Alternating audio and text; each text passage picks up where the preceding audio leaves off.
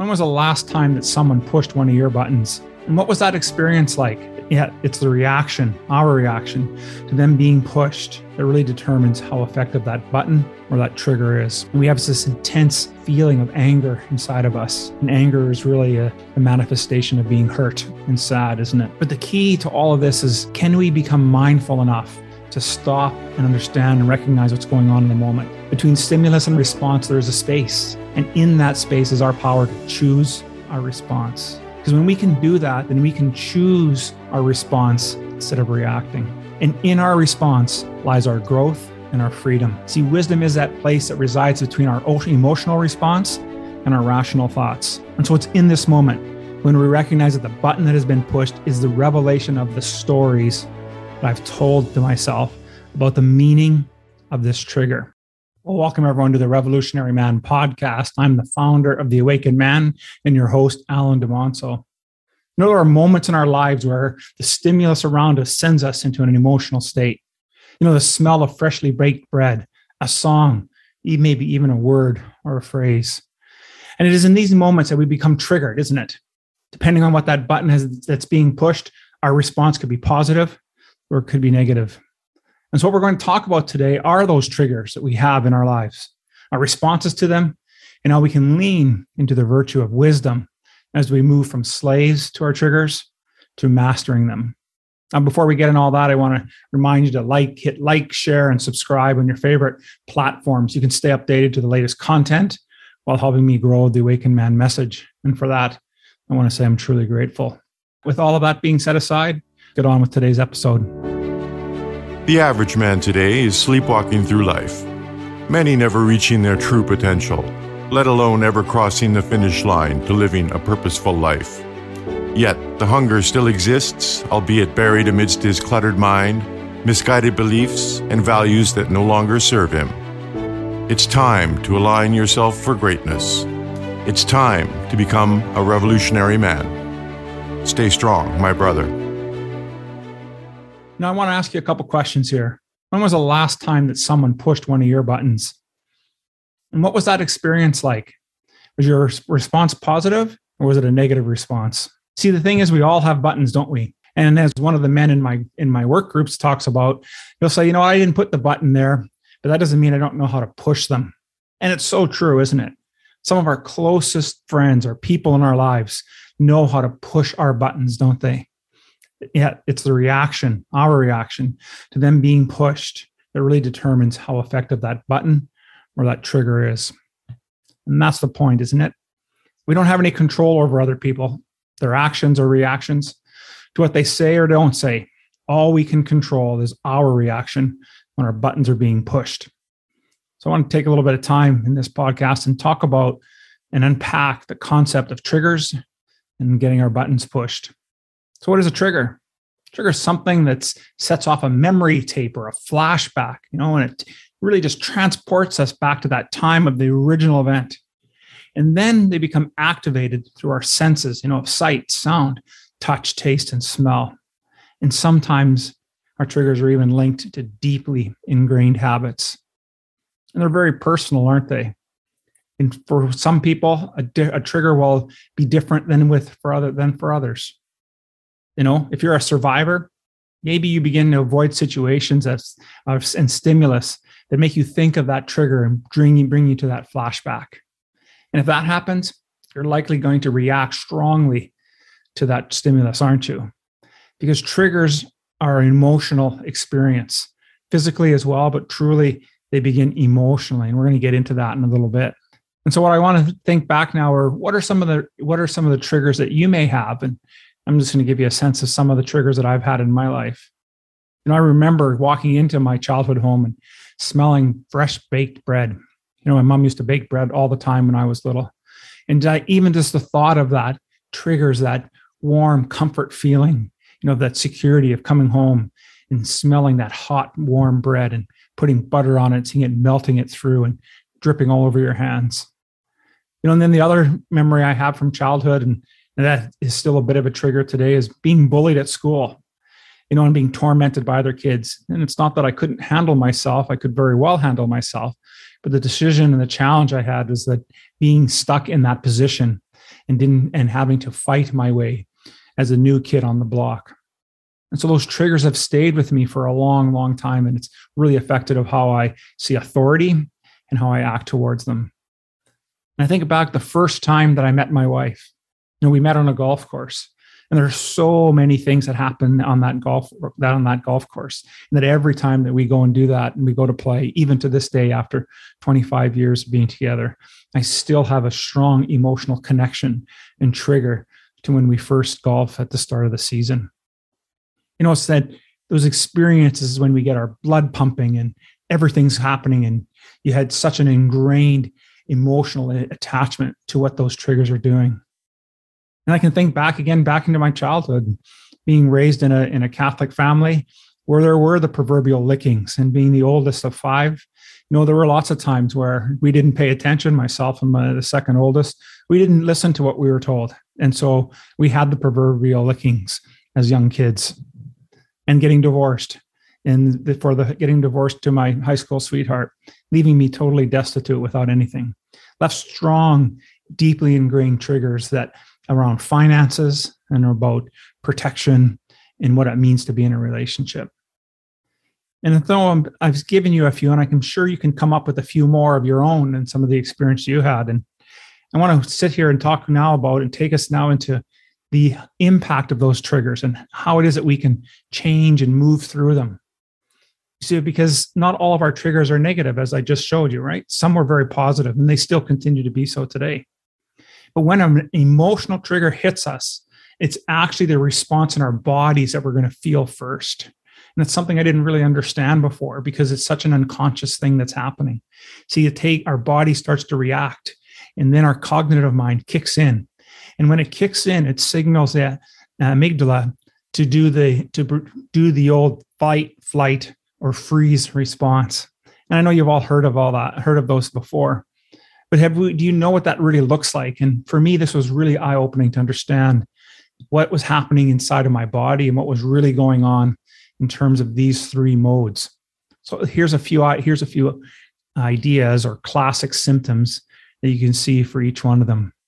When you're in fight mode, that when you're in fight mode that you can actually begin to cry?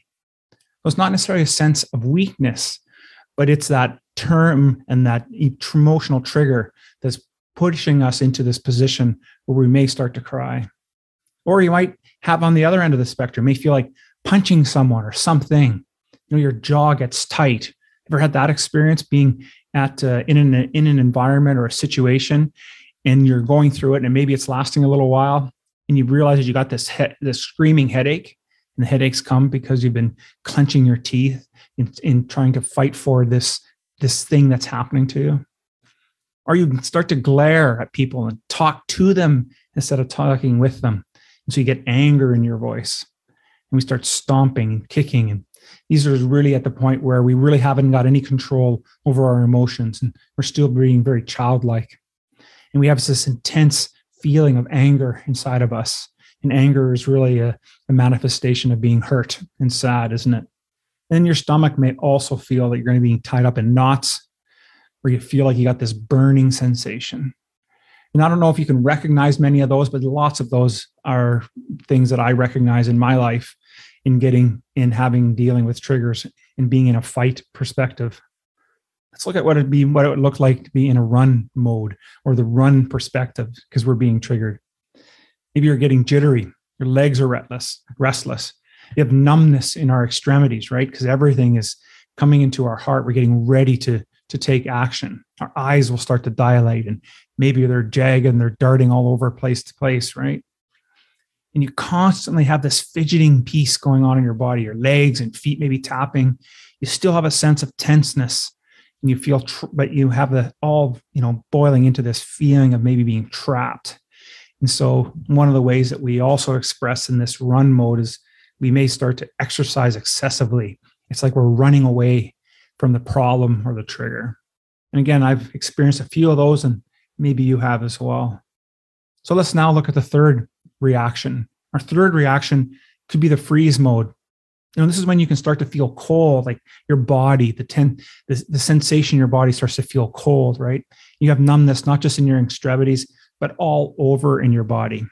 And our skin, the tone of our skin can start to feel pale. We can feel stiff or maybe even heavy, because this weight, it's like a weight being on us. We have a sense of dread, heart still pounding, really pounding, right? More so than you would have noticed in the other two modes. And your heart rate may also just start to decrease on the other end. So it depends on how we've processed that trigger in the past, whether our heart rate's going to elevate or it really drops down and really, really gets really low. But the key is that you're feeling yourself tolerating stress. And I said earlier, these are all primal experiences, right? And they're totally unnecessary. But there is this underlying surface-driven thing that's going on. We feel compelled to respond in a certain way. And if we react in a certain way or a particular way, we may do so in a less optimal way or a less productive. So as I said earlier, triggers are activated through our senses. But did you know that the two most common sense triggers are our sight and our sound? And think back to my examples before. I talked about a song. There's a song that still plays. It's our wedding song, but every time I play, it takes me back to some great memories with my wife. In the sights of what we have, what we've experienced. Every time I think of going on vacation, right away I think of Sedona. It's a place that we just love to go to. And it's just because of the topography and how quiet and serene it is out there. But right after those two follows is touch and smell. And think about it. These are really, our whole body is a sense organ. So it's not surprising that touch would be in there. It would be the third most trigger sensation that we would have. And smell, as I said about baking bread, makes so much sense. Or the smell of cooking garlic. I spent my career in kitchens as a chef, and I can tell you, anytime I smell fresh baked bread, frying garlic, were just such incredible memories of culinary competitions and working in large hotels. But the key to all of this is, can we become mindful enough to stop and understand and recognize what's going on in the moment? Because when we can do that, then we can choose our response instead of reacting. I really like this quote by Viktor Frankl. Between stimulus and response, there is a space. And in that space is our power to choose our response. And in our response lies our growth and our freedom. I don't think truer words have never been said. But one thing have failed to mention at this point is that we still have two other responses that we can also use when we're triggered. And they are fawning and face. After we've tried to run, fight, or freeze, and our response, we tend to migrate into a different mode. And so that's where we'll get into fawning. And fawning is probably the best way to describe that, or for you to think about it, is when we get into people pleasing. So people with the fawn response are so accommodating to others' needs that they often find themselves in a codependent relationship. So think about that. Do you fall into, in different situations, do you fall into being the proverbial yes man? Because that could be an indication that you're fawning.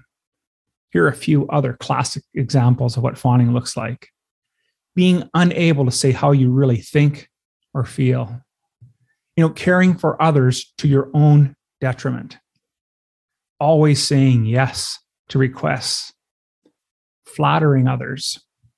Struggling with low self-esteem. Avoiding conflict. Feeling taken advantage of. And being very concerned with fitting in with others. I can tell you on my journey, and even as it is today, those are some of the challenges that I face on a regular basis. And it challenges me because it forces me to do some deeper analysis, to understand, why is it that I'm fawning in this moment? And what is it serving me? And we're going to get into a little bit of that in a moment. But let's talk about face. Face sounds exactly what it says. When we face our triggers, we tend to take them head on and accept them as a necessary part of growth. We understand that by confronting our pain directly, we can take back control. And by doing so, it takes the energy nor that sting out of that trigger and it helps make them less painful. It may be easier said than done. It might not be the first thing you'll jump to or you'll get to. But as we're working through our triggers, we can get to this place. And we're really going to switch now and focus a bit on how we can utilize the wisdom of our lives in order to help us face our triggers. You see, we don't choose to have the reactions that we have. Triggers happen way too quickly for our rational mind to intercept the amygdala's command to activate our fight or flight response. Remember, I said that at the start. But we do have a choice about what happens next. Even though we're triggered, we can undertake a discipline of learning how to manage our own state of being. And this is really the key, gentlemen.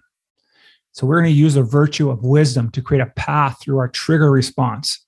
I want to take a little bit of time and look at that. But first, I want to read this quote by Epictetus. The chief task in life is simply this: to identify and separate matters so that I can say clearly to myself that which externals not under my control and which have to do with the choices I actually control. Where then do I look good and evil? Not to uncontrollable externals, but within myself, to the choices that are my own. See, wisdom is that place that resides between our emotional response and our rational thoughts. And it helps us look at the coping mechanisms and the unconscious processes that have occurred after we felt the trigger. And these are those embedded habits that I talked about earlier. And so it's in this moment when we recognize that the button that has been pushed is the revelation of the stories that I've told to myself about the meaning of this trigger. And then it's about discerning the whole truth behind that meaning as to whether it serves me any longer. I'm going to pause there. I started to talk about that a little bit earlier in this podcast, that it's about how is this trigger serving me? And what is the truth behind the story that I've just told myself? And so if there could be even a more empowering meaning that I could integrate into this old story, wouldn't that shift my response? My response into a more powerful behavior? I think so. So I'm going to give you a 3-step process for using wisdom to crack the trigger code. Now, the first thing you're going to do, the first question I'm going to ask you is, in what situations do I respond differently than I would like? And in helping you answer that question, here's 3 more. When you've picked that situation, ask now, what is that underlying trigger? And what's going on for me in that moment? And finally, how do I want to face this challenge the next time it arises? So you're diving a little deeper into that initial situation. And now here's where the rubber really meets the road. So the first thing we're going to do after we've picked our scenario and we've discerned it a little bit more or explored it a little bit more, I'm going to ask you to break your story. You're going to do that by asking this question: what am I believing here that might not be true? See, what am I believing here in this moment that might not be true?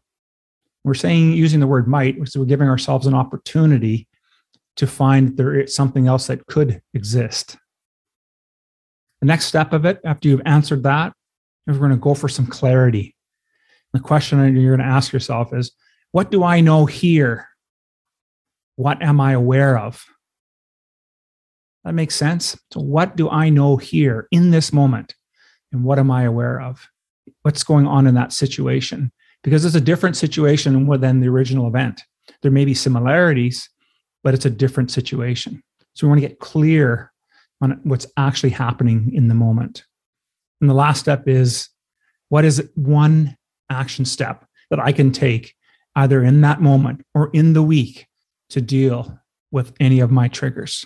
And I think you're going to find, as I found in going through this process, that through this analysis, this depth of analysis, I'm able to unpack that trigger. And not only does it unpack that individual trigger, but it really opens the door to other triggers that have been affecting me over the years. And it doesn't solve all of them, but it sure brings a lot of insight into many of the other triggers that I've had.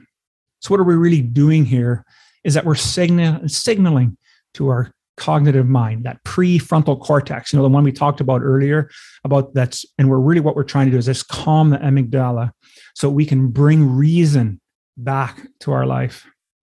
And we can do that in lots of different ways. We can go through this 3-step process.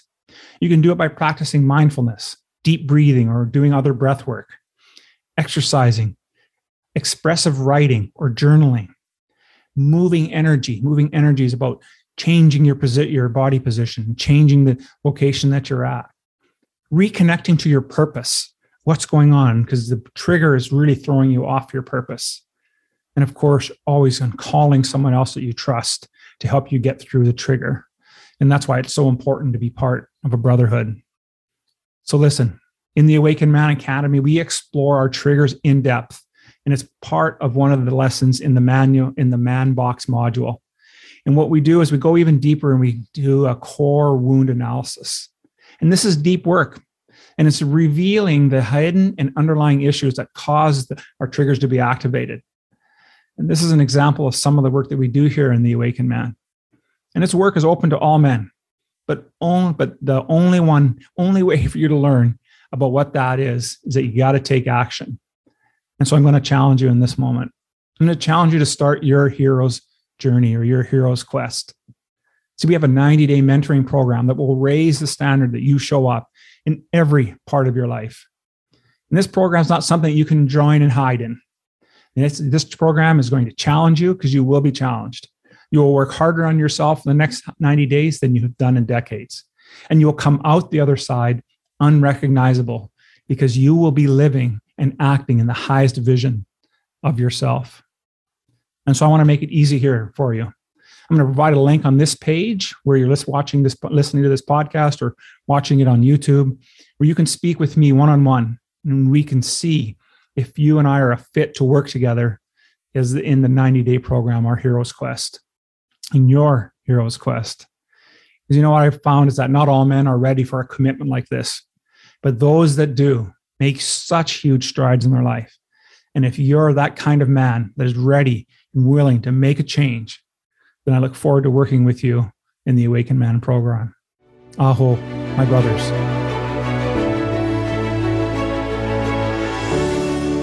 Thank you for listening to the Revolutionary Man podcast.